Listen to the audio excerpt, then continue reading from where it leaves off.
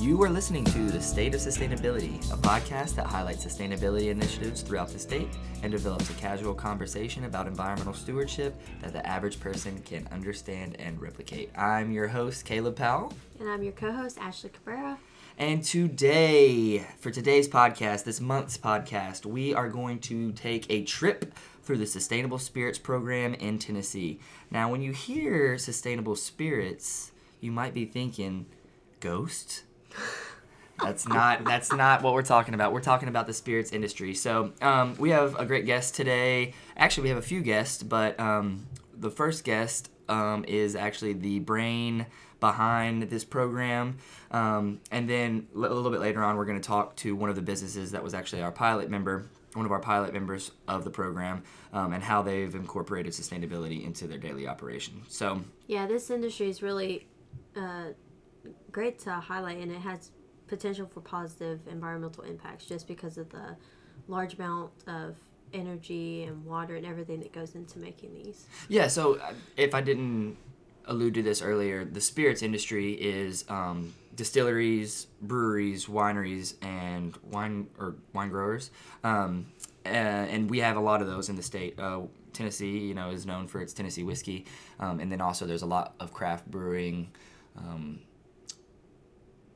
Craft brewers that are starting up. And so I would like to introduce our guest, Mark Valencia. Mark, how are you doing today? I'm great. How are you guys doing? We're doing so great to have you on here. I'm super excited to be here. So we want to talk about your program, your brainchild, the Sustainable Spirits program.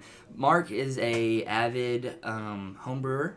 He's been brewing beer for a long time, and so he knows the ins and outs of the process, what goes into it, and how energy and water intensive that the process can be. So he started to work for the state a little bit before me, and brought the idea around, and now we have a program that's running. We have We have 5 members now. Oh, 5 members. So, and it was, he put a lot of work creating the program and getting it up and going, and we've had a lot of positive publicity and coverage over it. So we're hoping that this year 2020 is gonna really jumpstart the membership for the program, and we're gonna get a lot of more of these breweries, wineries, and distilleries in the program. So I'm gonna read a small little amount of Mark's bio, just so you know a little bit of his background, and then we'll get started talking about the program.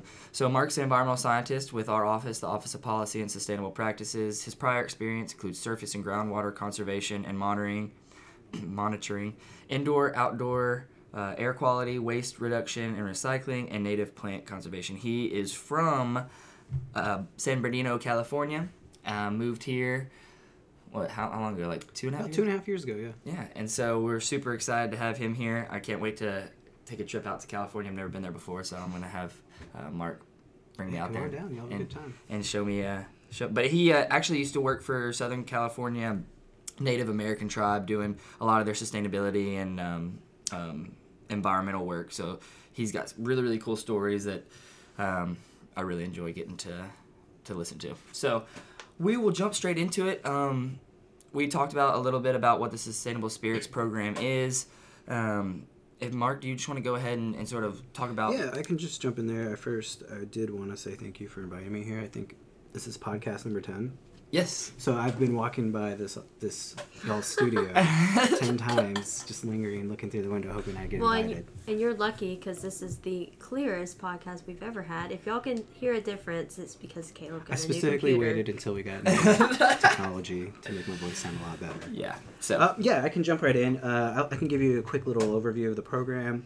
I can just start off by reading you this little mission statement created for the program. But Tennessee Sustainable Spirits is a voluntary program that assists wineries and wine growers, breweries and distilleries in increasing sustainability by promoting best practices, providing technical assistance, and developing relationships. So overall what that means is we developed this program out of the Green Star Partnership. I know we've discussed that before. The Green Star Partnership was originally designed for large manufacturing facilities and helping them to improve their sustainable practices on the non-regulated side. We were hoping to start tapping into some of the smaller organizations and businesses within Tennessee, the difficulty with that is not every business is alike. And what we've found out through the Green Star Partnership, if you're not a large manufacturer, it's hard to find that uniformity. So we looked into, the spirits industry, where it's across the board similar in the aspects of producing spirits. And we thought it'd be a good transition into some of the smaller businesses and improving their sustainable practices. With that, we developed a membership program. It's free for any brewery, winery, and distillery within the state to join. They just have to meet certain sustainability requirements. And if they meet these requirements, they can become a member. We provide, free technical assistance, free promotions, so they get designated according to the state of Tennessee as a sustainable spirits producer. And with that, we're helping the overall environment for the state, and at the same time, these producers are getting added value to their business, in whether it's improving the environment or saving money or giving back to the community. So it's something that is full circle for us, and it fits perfectly in line with the policy and sustainable practices. And I wanted to mention, so you know more about brewing, of course, than I do, and Ashley, have you ever been to a brewery before? Nope, never. We're gonna have to get you down. You can go do an audit with us. So if you're unfamiliar, it takes a lot of energy because what you have to do essentially is cook your mash or your mixture, and then get it up to a really high temperature and then cool it down, correct? Exactly. So whether you're doing this is particular to the brewing and distilling side. What you're trying to do is extract sugar from grain or barley, corn, whatever product you're using. And in order to do that, you mix it with water and you heat it up to boiling temperatures. And after you get this material or your mash heated up, then you have to cool it back down because you want to pitch a yeast. And yeast, they like to live in, normal room temperatures that we all live in. But they're very particular to that. So if you pitch a yeast in boiling water, you're just going to kill it off, and you're not going to be able to get these yeast to convert these sugars into alcohol. So it takes a lot of energy because you're heating up this product, and then you need to get it cooled back down and add the yeast that you need to it. So there's a lot of energy in that. What separates brewing from distilling is that after you do that, on the brewing side, you extract the fermented product from that mash, and you have your beer. Well, when you go to the distilling side, you actually, once again, have to heat it up because you're trying to boil the water out of the product so you have a concentrated ethanol alcohol product. So it's very energy intensive. A lot of the producers in the state are doing a great job at it, but there's always ways you can save money. And, as a home brewer, I like to say we are the cheapest hobbyist in the field of doing hobbies, just because it's so expensive. So any way we can save money, we try that, and we try to apply some of those, but we apply new technologies, new concepts and ideas to the traditional brewing and distilling practice. We've been doing this for hundreds and hundreds of years. We're now just getting to the point where we're looking at our overhead. We're thinking about the environment. It's a mixture of blending someone's passion for the art of brewing or distilling, and also their passion for the environment. So that's what we're trying to merge. We're trying to merge those two passions. And it a lot of times, reducing energy use, reducing water use, that saves money. So absolutely. They're mutually exclusive. Not exclusive, but they're like they go hand in hand. Hand in hand. That's what I was trying to say. Because I like to sell it to the industry that they're going to save money in their overhead, when maybe I'm secretly just trying to get them to improve sustainability. Because. But you speak money to people. They're going to listen. Oh, they'll definitely listen, and that's what we try to show them.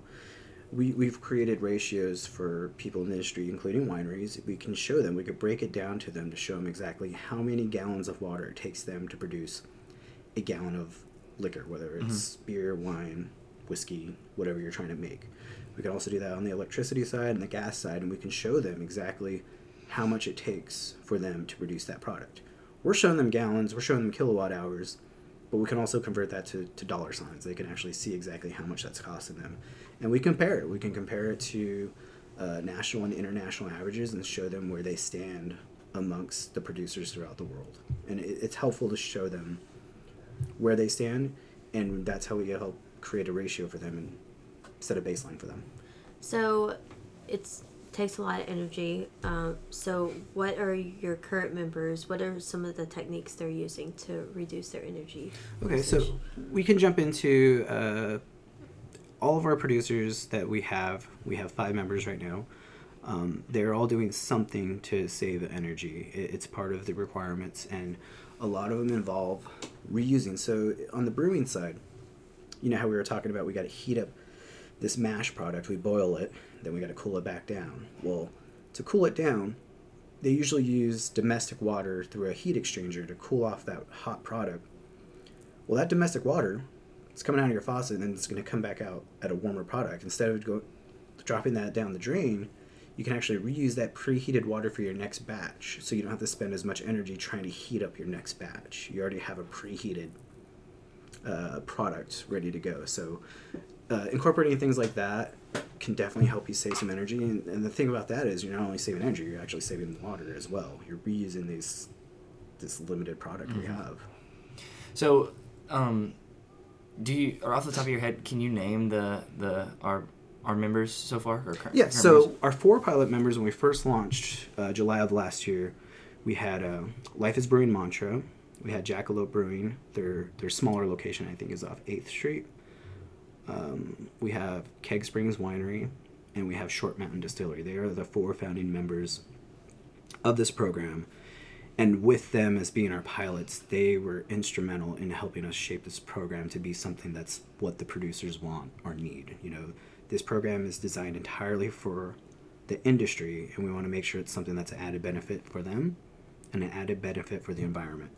In addition to that, we just signed on Tennessee Distilling out of Columbia, Tennessee, and we just signed them last week, and I'm talking to several breweries and distilleries right now. I don't want to give away their names until we get them signed up. Definitely. And I think that, you know, those founding pilot members helped us really, like you said, build out, because we're not trying to be somebody that goes in and is like, oh, you should be doing this. We want people that we want to be an added bonus or added benefit, where we're going to bring actually some of your knowledge, your sustainability knowledge and your brewing knowledge, a merger right there, and then saving money and saving resources. Oh, definitely. I think we all understand we're in the same office, but we are not in the business of telling people what to do. Exactly. For sure not. Our main goal is to improve sustainability, whether it's a private citizen, a private company, a nonprofit, school, restaurant, whatever it is. We're not here to tell you what to do. We just want to make sure we want to make things easier for you and things better for the environment. So yeah, we're taking their knowledge along with ours and combining it instead, because like you said, especially with my program, I don't know how to run a restaurant or a cafeteria of a school, because I deal with food. So it's about taking their knowledge, combining it with mine, and figuring out what the best solution. Exactly. I love that, Ashley. We actually, one of our members, they came to me and they're like, we actually want to do solar, but, we'll go talk to a vendor and the vendor's going to tell us this is the best system ever. They're trying to sell their product. And it was a distiller I'm talking to. He's like, as a distiller, I'm trying to run a business. I'm trying to, sign paychecks. I'm trying to make whiskey. I don't have the time to review these. And that's where we kind of want to step in and say, hey, we'll look at all these different options in a non-biased way and give you the facts and figures straight up. We're not going to tell you who's better than who, but we're going to show you what may be a better benefit for you. Yeah, and we're sitting in our office every day. We can do that research. We can reach out and find the best solar company or the best applications for solar for their specific facility. Oh yeah, this is a large organization. TDEC is full of experts, and we like to leverage our knowledge experts, or our experts in the field, and we have plenty of them in here within the state to help us get there. So it's not just me doing this. This is definitely a program that's built out of what we do as a state government organization. Yeah, you may be listening and you don't have a distillery or a brewery or winery, but if you drink any of those, then it's good to know that these businesses are actually doing things to make a less environmental impact on. Oh yeah, look for the logo. Yeah, and that's what I was about to say. I said, if you have a favorite craft brewery that you go to, or a distillery that you always go get your whiskey or your moonshine from, or whatever, or your favorite winery, if they be looking, and if they don't have a little hang tag, or they don't have our logo, our Tennessee Sustainable Spirits logo. Yeah, if they don't have that, then maybe mention it to Ask them. Say, them, yeah. have you heard of it? Check it out, because we want every winery, brewery, and distillery in the state to be a part of it, because I think that's the most opportunity to make a change. Definitely. Whether it's small or big, Yeah. And so I urge anyone to go to our webpage. Our webpage has a lot of resources listed on there, and it has sections that just someone who enjoys spirits, beer, wine, liquor. Just go there. It'll tell you what to look for. We've created some resources for you just to say, hey, think about. Most customers nowadays are conscious about the environment, and they like to find organizations that fall in line with their beliefs and ethics, and we can provide some additional resources so people can do their own research and learn about what we're doing and what breweries, distilleries, and wineries can do to improve their practices. Yeah, and if you have some ideas of places that are doing some great things, we'd love to hear it. So reach out to us, hit us up on our Instagram page. You can email us. I'm sure Mark wouldn't mind you emailing him. No, any questions I love. I love, questions. I love ideas. We want to make this program just get even better. So that's our main goal, is to improve what we're doing already. Well, awesome. Mark, thank you so much for taking... Thank you so much. I'm glad I made episode 10. Yeah, we got the new computer, we got the new year, and we got the new program. All right. Thanks, Mark. Bye. All right, we are here at Short Mountain Distillery. We have our guest Billy Kaufman here, and I'm also joined with Mark Valencia. You guys heard a little bit about the Tennessee Sustainable Spirits program from him earlier in the episode. So, we're very excited to be here. It has been raining a lot, but we were able to talk to Billy and get some time to come visit the distillery and to talk about sustainability. Yeah, definitely. The Short Mountain Distillery is located in Woodbury, Tennessee. They are one of the founding members of our Sustainable Spirits program. I'm really thankful for Billy and what he's done with the program. It helped us shape it where it is today. Just some of the work that they're doing here is incredible, and it falls perfectly in line with the Sustainable Spirits program. So I'm really thankful for having such a great person on board to help us form the program that it is today. Yeah, so when you talk about pilot members, whenever we were building out the Tennessee Sustainable Spirits program, we wanted to make it beneficial for the distillers, the brewers, and the wineries, and wine growers. And so the only way we could do that is by bringing in those people. And and so Billy was one of our first guys that we reached out to, and he really helped us build out the Sustainable Spirits program. Just the things that are going on currently, the organic whiskey, the way that they run their operations and where they are just in the state, it's incredible what they're doing here.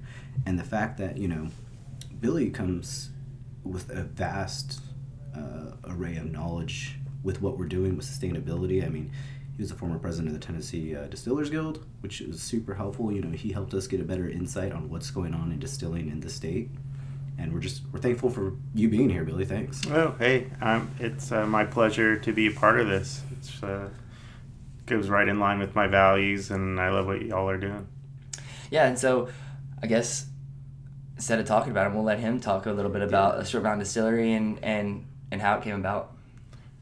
I moved to Tennessee almost 20 years ago now, and really my drive was to have a farm and get back to the land, and I was very interested in agriculture, organic farming, permaculture, and that I had no interest in spirits besides drinking them.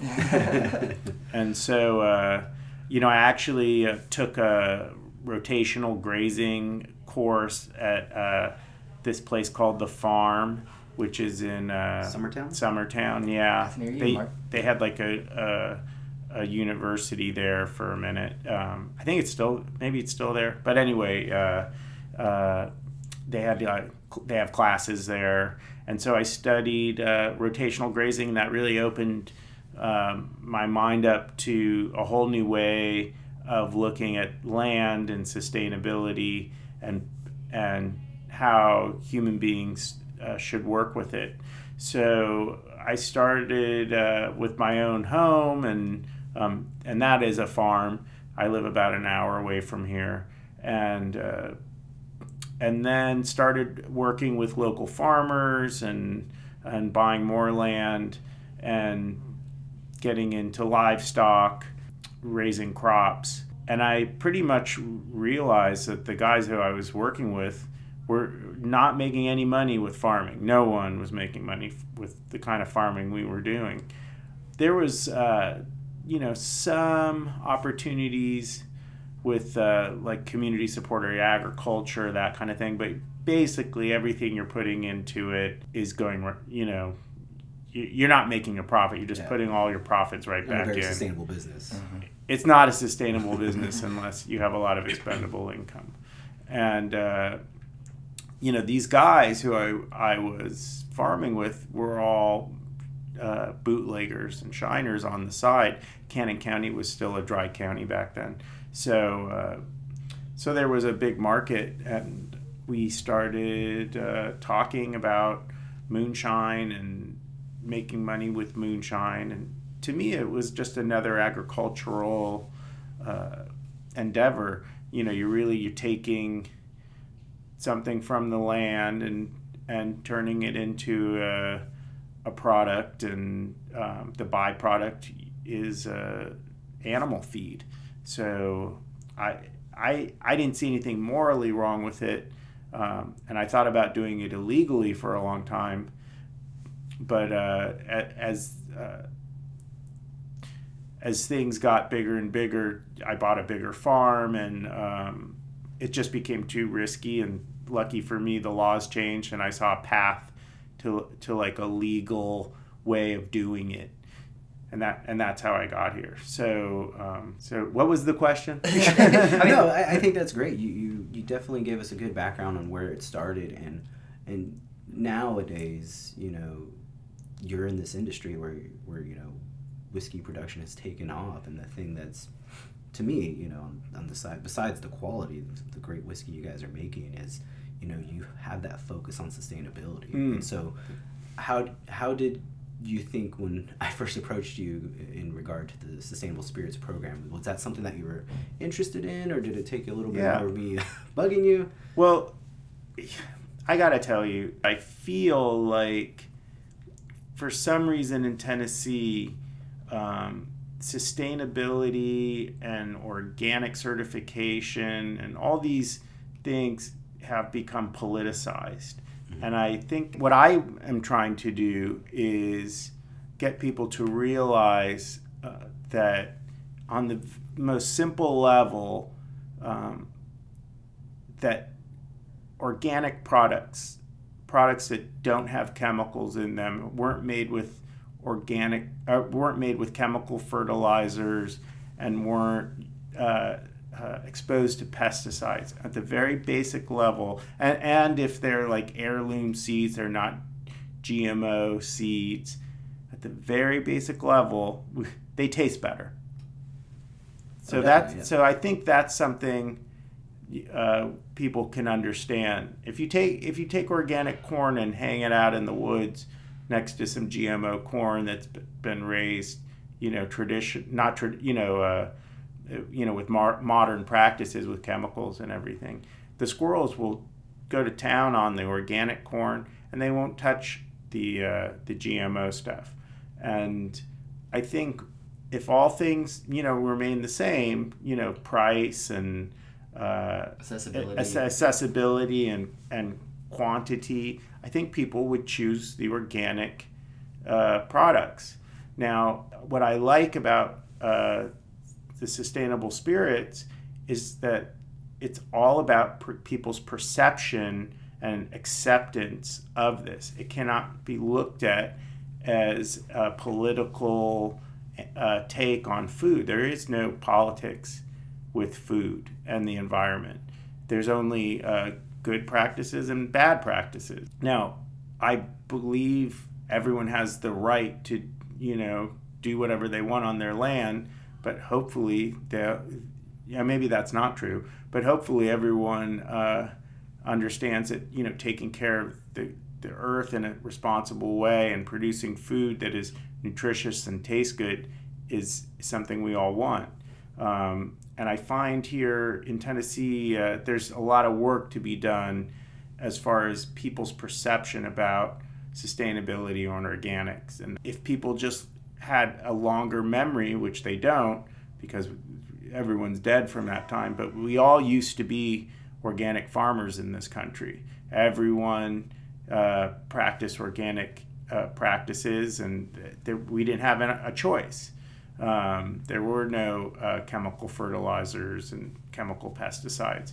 But now that those things are available and inexpensive, and they've been done for 100 years, that's all people know. And maybe it's created the population we see on the planet, but we just are going to have to work harder and learn again how to make food and do things in a better way. Yeah, and I think it's really cool that when you were explaining about the history of Short Mountain, how you came and you were interested in farming and land ownership, and then sort of the whole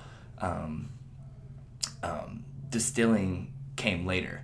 And so I think that that's really not the norm.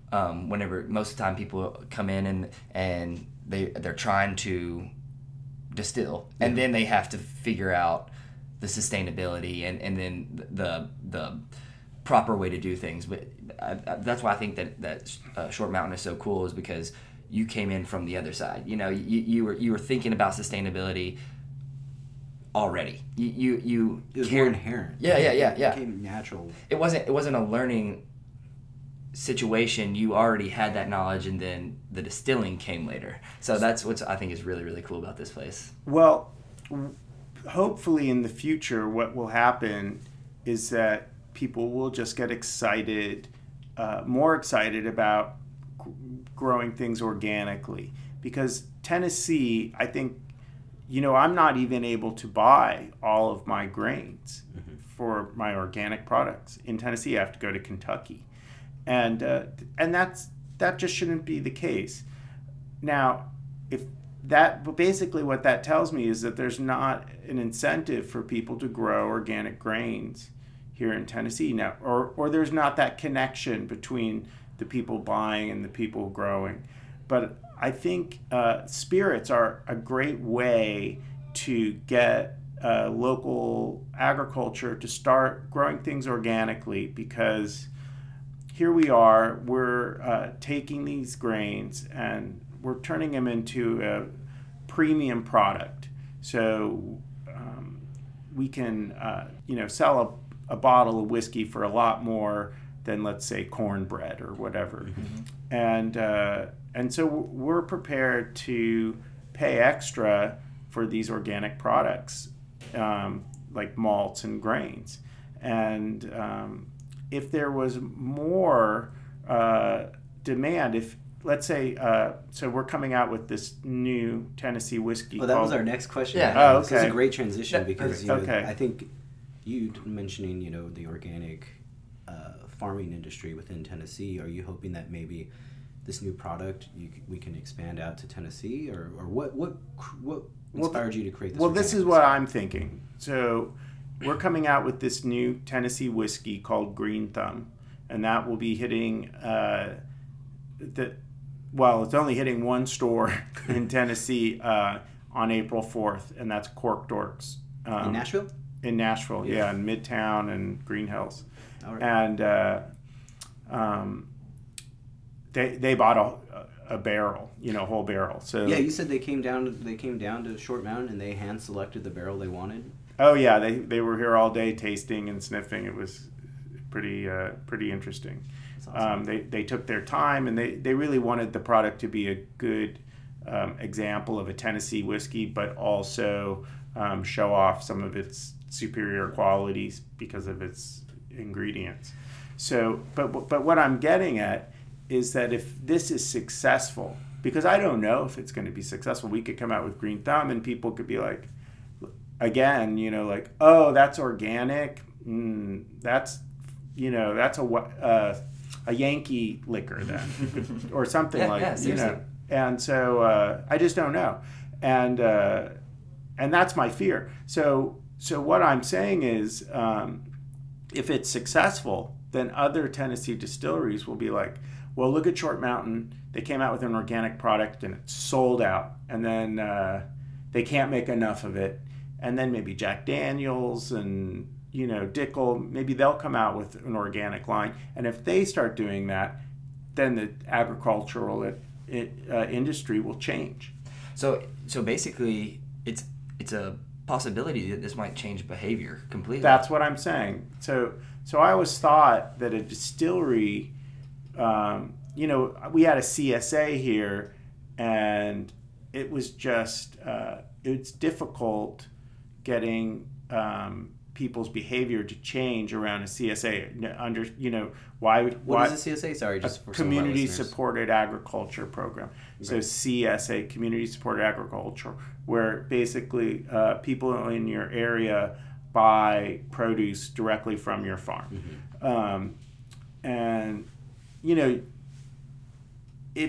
if they look at that as being inconvenient or not a good value, they're not going to do it, and then you're not going to get young people interested in growing anything because it's too much work and not there's no money in it. So we're just kind of left putting a lot of energy into something that's really not going to go anywhere, and you're going to feel defeated, which is sort of how I did with the CSA. But I saw the distillery as a way of sort of utilizing the farm again, but instead making something that was pretty cool and more people would get behind. And when I was coming out with, let's say, some spicy green chard or something, mustard or whatever it was at the CSA, nobody cared. People just don't care how nice your vegetables are. They might mention it, but no one's going to really do a podcast about vegetables. Yeah. But you come out with a bottle of whiskey, mm-hmm. And all of a sudden everyone's interested and taking pictures and they're talking about it and putting it in the paper.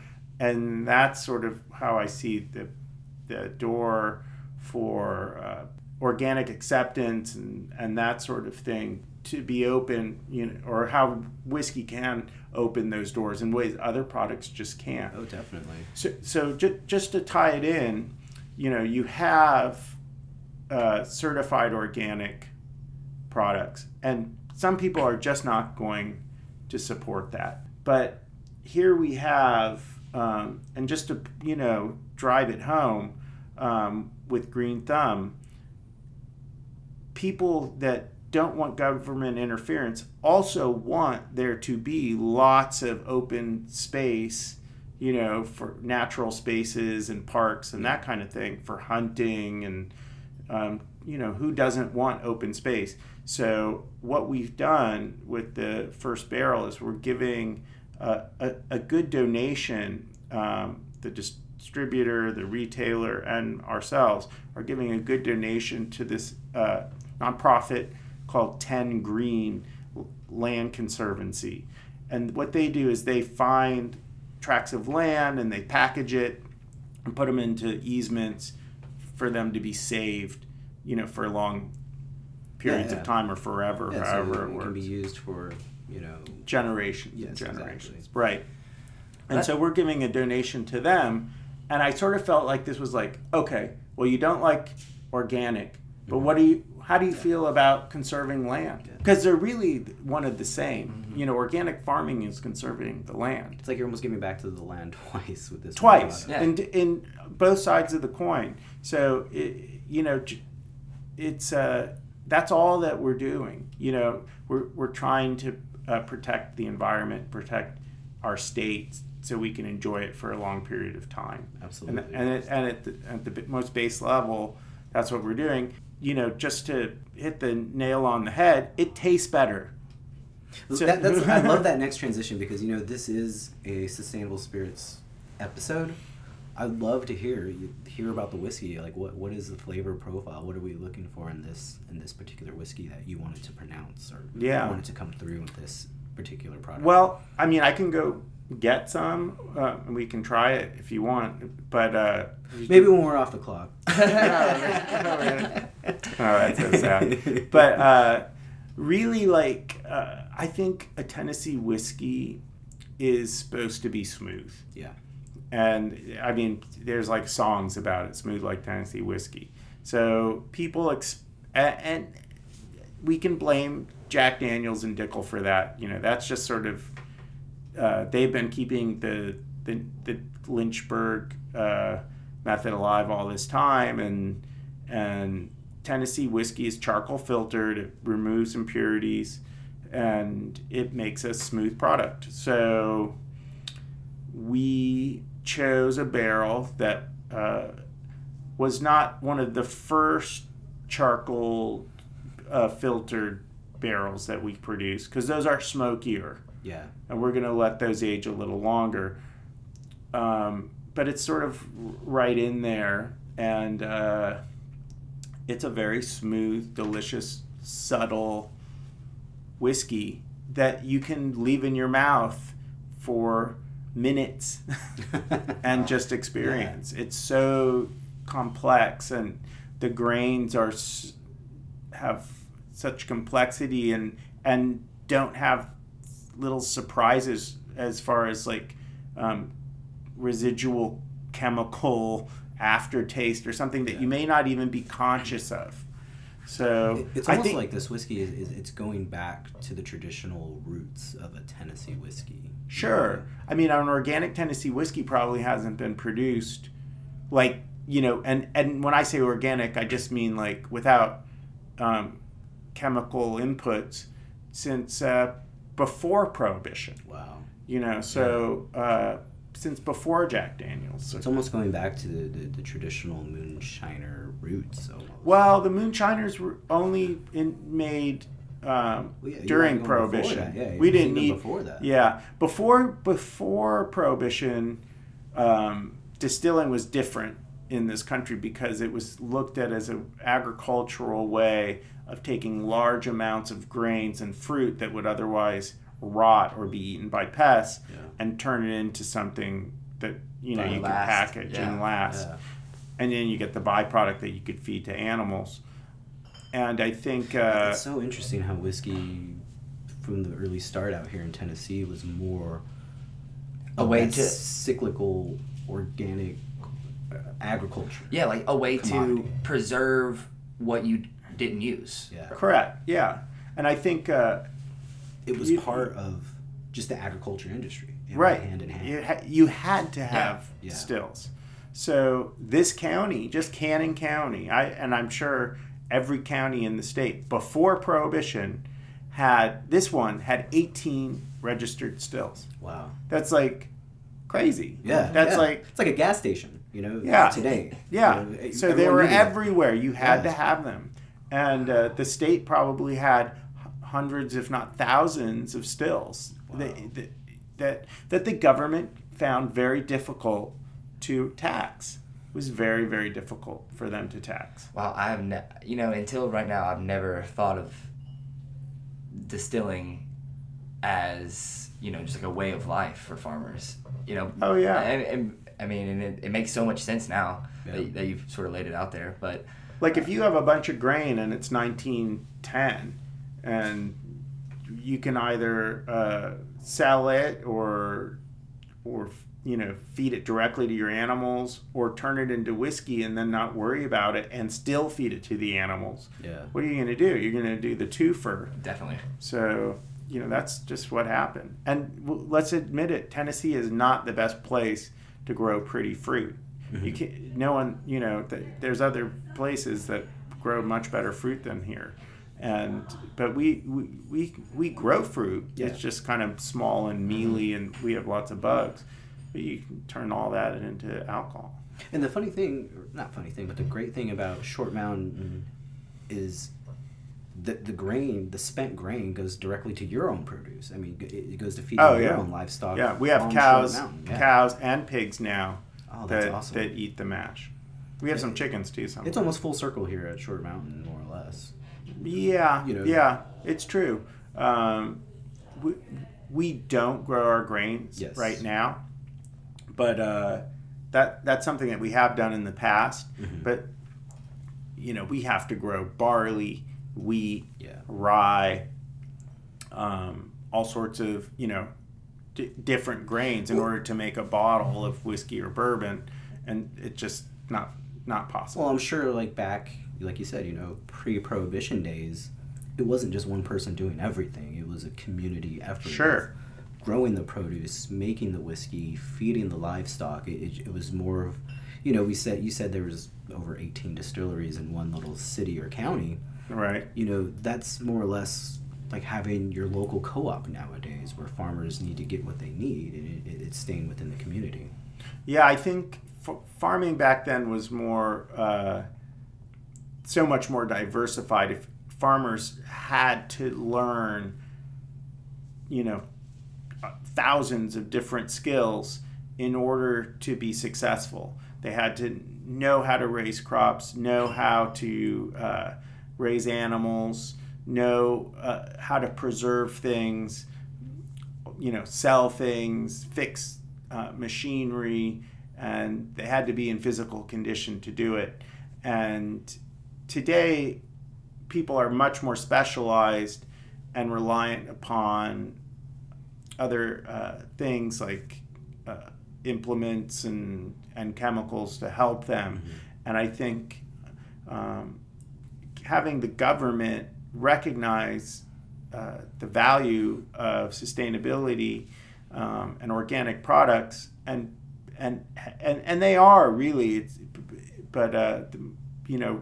really creating incentives and models for that are what it takes to get us back to. It's not ever going to go back to like mules and that kind of thing where we're plowing and stuff, but why not create new models that are based on technology and new ways of looking at what a farm is, and getting the population behind it and wanting these products. Because if we can do that, if we can get the people demanding or just buying up everything that's organic and sustainable because they see the value in it, spending a little more money and buying some organic products, then they're going to start selling them. Oh, absolutely. And I think with your product, you're going to have that label showing that it's organic, and it's promoting what's going on with this product. And a quick little shameless plug. Yeah, plug. The Sustainable Spirits logo is going to be on one of the labels as well, and that's awesome. Oh yeah, on our hang tag, we're going to put the Sustainable Spirits logo, because I think it's important, and I want other distilleries to get the Sustainable Spirit certification, and I want other distilleries to make organic products, and I want the people listening to this podcast who drink liquor, I want them to buy these products. Yeah, because that's how it's going to work. Mm-hmm. That's how you change. That's how we change. Yeah, is by putting your money in your beliefs, right, and purchasing the things that are right. that you believe in. Well, I wanted to just say that I'm super excited. You said April 4th is whenever it's at Cork Dorks. Okay. I'll be there probably around 1 to 3 or something like that, maybe a little, somewhere around that time on April 4th, giving people tastes of awesome. Green Thumb, and then you can pick up a bottle there. Hopefully we'll sell out and we'll bottle up another barrel. Yeah, go out there, go see Billy, go check out this new organic product, and check out, I'm biased towards the Sustainable Spirits logo, but you can see that really good looking logo on it as well. It's on seed paper, and that was Oh, awesome! Right on. Yeah, and I'll definitely be there on April 4th if my schedule is clear. But yeah, maybe some of our listeners can finally meet.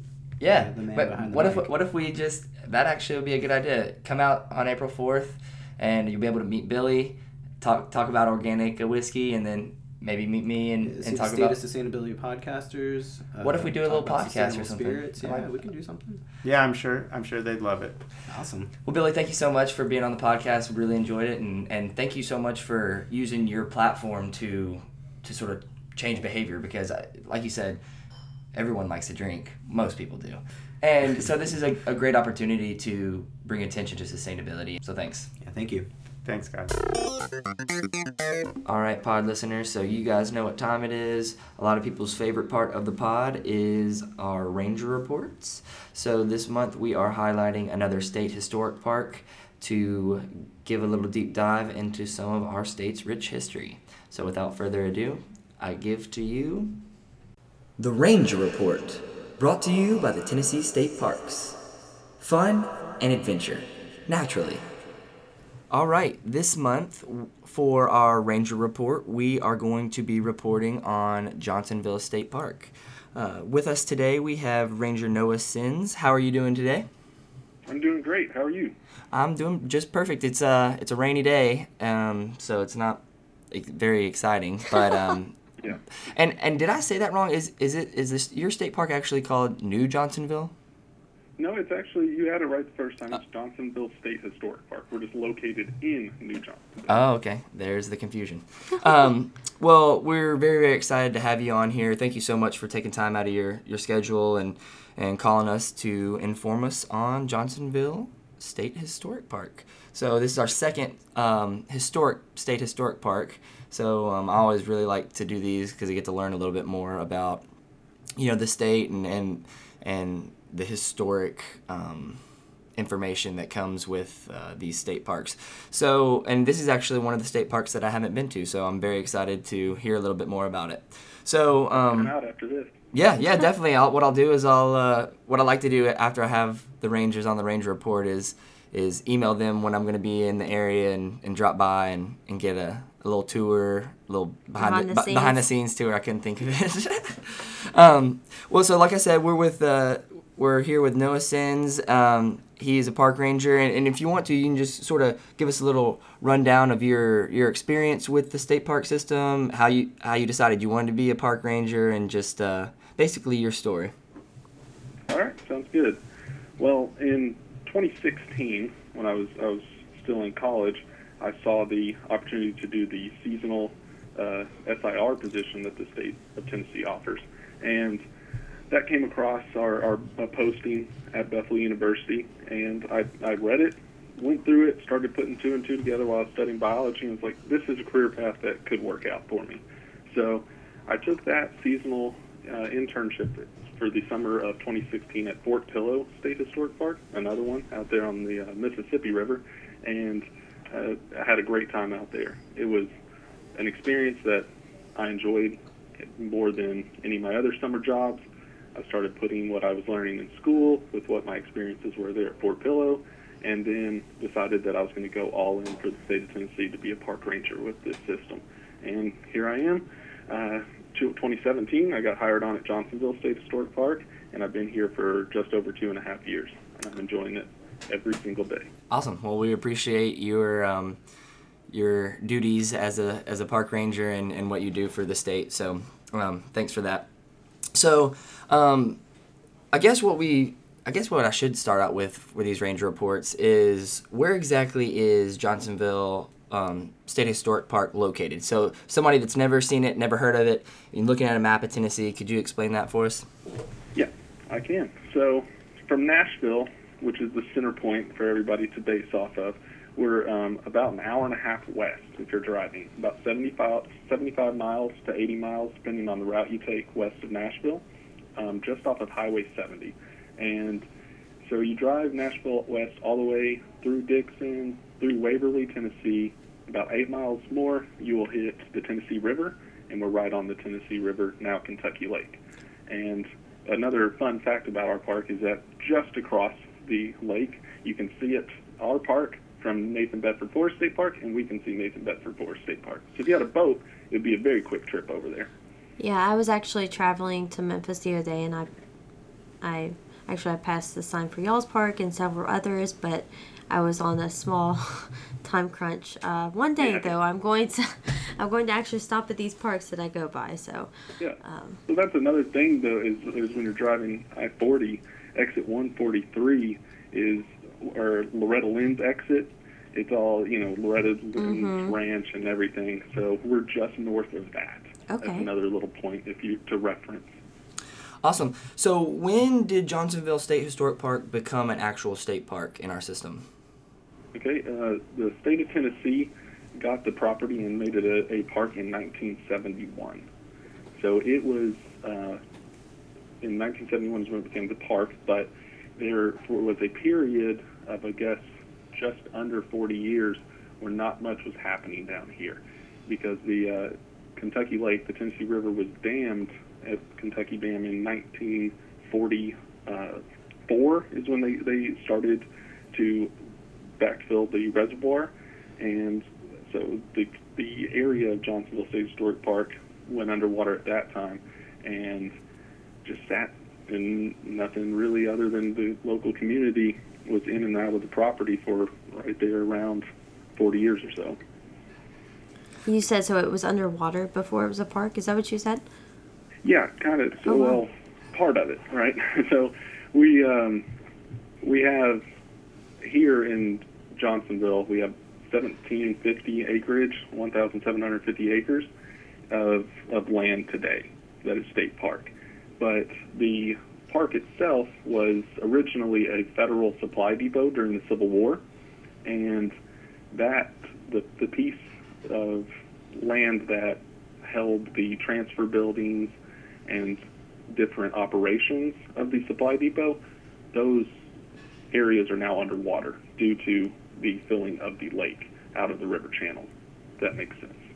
Awesome. So what, it's Johnsonville or New Johnsonville where you guys are located. The park in its name we talked about a little bit earlier. It's a state historic park. So what cool activities or what is there to see there that and what kind of history can you tell us about the park? Or like that is Incorporated activities. Yeah, for sure. I'll go into depth about that a little bit.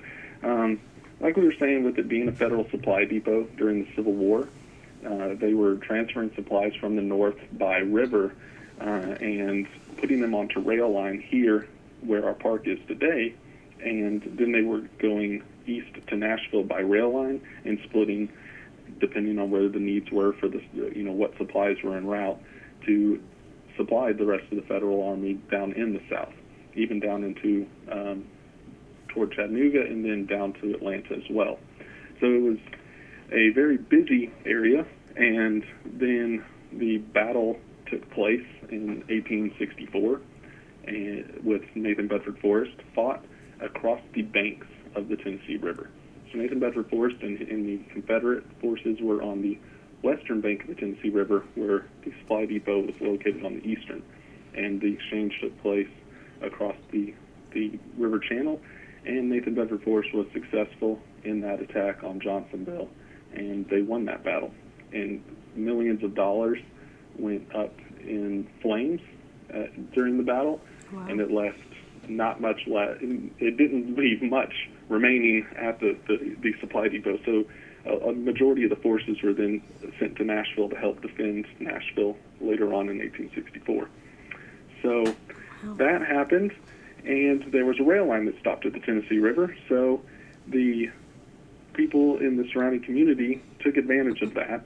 They eventually built a bridge that went across the Tennessee River channel, and there was a town, which we also tell the story of here, not just the Civil War history, but the town era of Johnsonville, which existed from the mid-1860s all the way until 1944 when they flooded the Tennessee River. And that's where that confusion comes in, because it was the town of Johnsonville where all of that history took place with the community. Then the river gets flooded, the community has to leave. They settle just south of where Johnsonville was located in what is now New Johnsonville. Ah. There we go. Light bulb went off in my head right there. Hence the Yeah. name. Okay. So that's But- thanks for clearing that up for me, because before when I was looking, I was like, New Johnsonville, where's Old Johnsonville? Let's go. Exactly. Well, Old Johnsonville is the state park now. Awesome. Yep. So I'll tell you a little bit more about what we offer throughout the year, though. Several programs, but our biggest one of the year is usually the first weekend of November. So November 7th of this year, 2020, we will have Civil War Days. Our Civil War Days event highlights living history of the late 1800s with many different things, with artillery and infantry firing demonstrations. So seeing black powder muskets being fired, actual cannons, those large guns being fired on a different, time slots where you can go and view that, as well as period laundresses doing laundry and how they would have done it in the 1860s. Wow. Making us 1860 cricket. feel thankful for washing machines, right? Yeah, it's the nice tumble dryers that we have now didn't exist then. So they're out there beating clothes with wood, spoons and things like that, spinning it in tubs, and then air drying it, washboards, all of that fun stuff. Wow. So do you get to dress up in like Civil War attire and act out, or are you just in your Ranger clothes and somebody else? No, there's we all dress in period clothing here throughout the year at different events. School events, during that one, we usually have people come in to help us, and we're working more of security during Civil War Days. But in the rest of the year, we have different events that we put on where we are, getting into period dress and helping do the, artillery firing demonstrations, or we're doing musket firing demonstrations, things like that, as well as just, educating the public on what they were wearing or what they were doing while wearing those clothes. So, yeah, we definitely get into period dress throughout the year. Awesome. Hopefully we can find a picture of you in some of the period dress or shooting a musket or something like that, and we'll use that for, because usually what I like to do, each Ranger report, I like to get who we're interviewing and get a picture of them and post it on our Instagram page so people can see who they're listening to, and then also get a picture of the state park sign so that to keep it sort of Uniform? Yeah, We can uniform. make that happen. Yeah, so that's awesome. I'm excited to see. Well, awesome. I guess we sort of covered basically everything. Oh, I wanted to talk about any sustainability stuff that you guys had going on. I know we had talked earlier about a small little project that you guys either are just starting or just finishing about tires. Could you sort of talk a little bit about that? Yeah, so we actively do a lot of cleanup on the river and lake, Kentucky Lake and Tennessee River, with floods that come in and leave debris all along the shorelines of our park. So we do a lot of work in trying to keep that as clean as possible. In that process, we have come across many tires, which then we are able to cut into smaller pieces, haul into Montgomery County near Clarksville to Bi-County's recycling program, and we deliver those there. They then shred them, and I believe they sell them to a company down in Alabama, and I'm not sure exactly what happens to them after that point, but it is a neat thing that we're able to do to find something a place in Tennessee that is actively trying to recycle tires. So that's one little piece, but plenty of recycling that we do. Do the Go Green program with Tennessee State Parks and you guys. We have received gold certification last year, and for our efforts in 2019, we're trying to at least get gold, if not platinum. And so we're trying to strive for that platinum ring, certification through that program, and hopefully we'll get it soon. Awesome. But real quick, if I can tell you a couple more things Oh, about yeah. the park and Yeah. then one more event. So there's another piece to our management here at Johnsonville State Historic Park, which is the Link Farm archaeological site. And so it's the site of the Duck River Cache. Duck River Cache was found in the late 1800s on this site where there are Indian mounds, and it is on display at University of Tennessee, as well as a small statue that is in New York on this, at a one of the museums there, and which is a series of different swords and things like that were found in this cache there on the property from, I guess, Mississippian period Native Americans. And so the mounds are very, very prominent, very cool features. So next month, actually, Saturday, March 7th, and then the next weekend, March 14th, we will be having guided tours with Bill Lawrence, the archaeologist with Tennessee Division of Archaeology, and he'll be doing guided tours.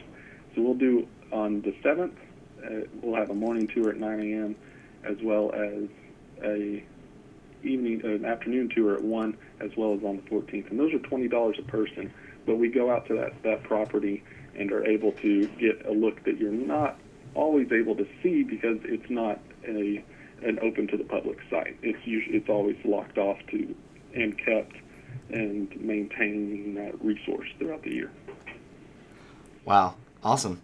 Yeah, this episode should be going out this week, so that we'll be able to. That'll be timely. Yeah, we'll be able to tell people about that and hopefully get some more people coming out there for that, because that kind of stuff excites me. One of the highlights we did was with Dunbar Cave State Park, and they were talking about how they're one of the only places that you can go into a cave and see the Mississippian era like cave drawings and stuff like that, and so that kind of stuff is really cool to me. Yeah, they definitely have a unique site there as well. And I think that's another thing that I'd like to bring light on is that with all Tennessee state parks, there are so many things that are on the property that can be interpreted to the public. So since we are a state historic park and the majority of our story is the Civil War and the town era after, we are also able to offer, great areas for bird watching, hiking. We do canoe programs through the summer, and we have, boating. It's a very neat thing that you can use the park for. That's not just the history, and I think that gets overlooked at some of these state historic parks. Whereas, we have cumulatively right now we're sitting at 3.75 miles of trails on our property, and we're looking to add more to that in the coming years. So it's a great place to get outside and do more than just the history while you're here, and we'd like people to know that. Yeah, I think that's a great point, because a lot of time when people see state historic parks, like, oh, well, there's some people that which is interesting. Well, like me. Well, there's some people that like myself that interests me, and that makes me want to go there. But I'm sure that there's a lot of people like my little brother that he just wants to get out and see waterfalls or just go hike. But I mean, or canoe or that kind of stuff. So I think that maybe there's this idea that a state historic park is just you're going to be learning, and so I think we need to sort of break that down. So I'm glad you said that.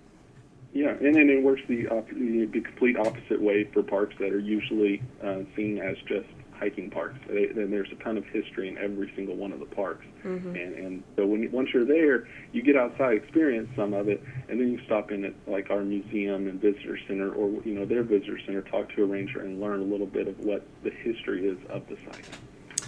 Couldn't have said it better myself. Yeah, and see, I'm not a hiker. No one wants to see me try to hike. And so, yes, I thrive on, there's an inside museum. Sign me up, please. Yeah, that'd be great. We have the perfect spot for you, Ashley. Oh, thank you. Well, all right. Can you think of anything else that you wanted to highlight? No, other than just to reference going into our Facebook page, the state parks website, and finding Johnsonville, looking for our upcoming events and postings for different programs throughout the year, as well as our Instagram page. That's something that I'd like for more people to get on. we have Johnsonville State Historic Park on Instagram, so that's another avenue to look for us on. That's it. That's an exciting fact, because we have an Instagram page for the podcast, and a lot of times when we do these ranger reports, I'd like to tag, but a lot of our state parks don't have Instagram pages. So That's really good, especially a visual aspect. yeah. I mean, So what I'll do is I'll make sure that I link the website, the Facebook page, and of course the Instagram page, so that people listening can get there. That'd be terrific. All right, well, Noah, thank you so much for taking time out of your schedule. We will talk to you soon, and I'll come visit you. If not before, then definitely in November. All right. I appreciate it, Caleb and Ashley. Look forward to seeing you soon. thank you. Have a You good too. one.